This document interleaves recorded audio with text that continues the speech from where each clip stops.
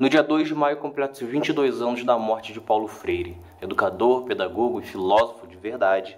Ele é adorado pela esquerda, odiado pela extrema direita e desconhecido por boa parte da população.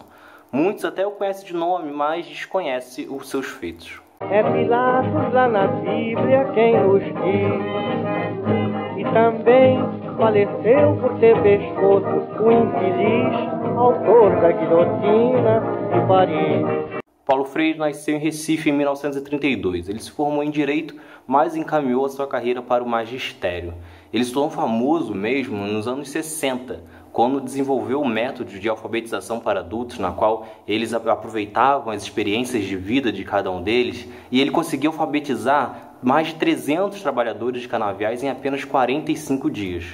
Paulo Freire acreditava que a metodologia tinha que ser antiopressiva, nada de autoritária. Era a pedagogia dialógica, na qual o aluno e professor eles trocariam ideias, experiências, e assim o aluno desenvolveria uma capacidade crítica. Era o oposto do que existia na época, que era a metodologia bancária, que era basicamente o professor depositando todo o seu conteúdo em cima do aluno.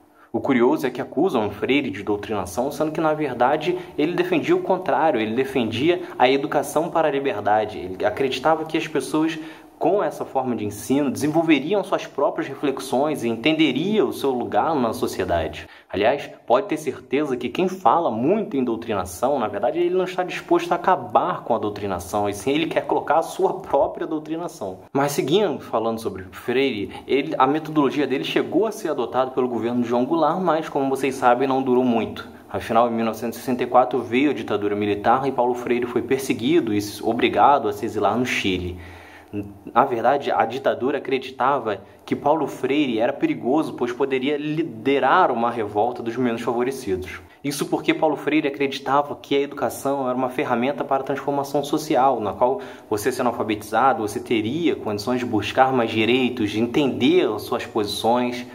E isso aconteceu principalmente depois que, ao fazer um processo de alfabetização no Rio Grande do Norte, trabalhadores que finalmente aprenderam a ler e começaram a saber mais sobre seus direitos e CLT, eles se organizaram greves buscando ter a carteira assinada. E muito do ódio da extrema-direita nasce daí.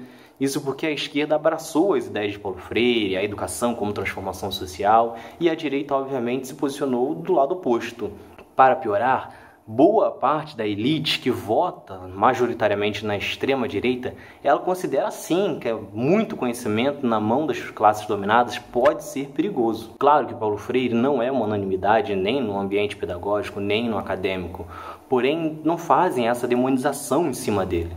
E enquanto ele é odiado pela extrema-direita aqui no Brasil, ele é referência em muitos países do mundo.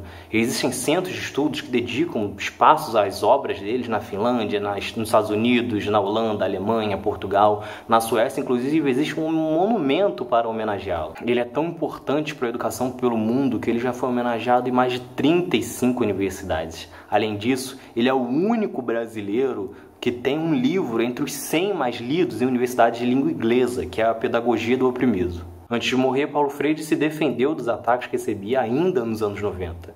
Ele afirmou que a sociedade brasileira era autoritária e elitista e que jamais aceitaria que as massas populares se tornassem lúcidas, que ocorreria através da educação. Se você gostou, se inscreve, ativa as notificações, compartilha esse vídeo que na próxima semana tem mais. Valeu!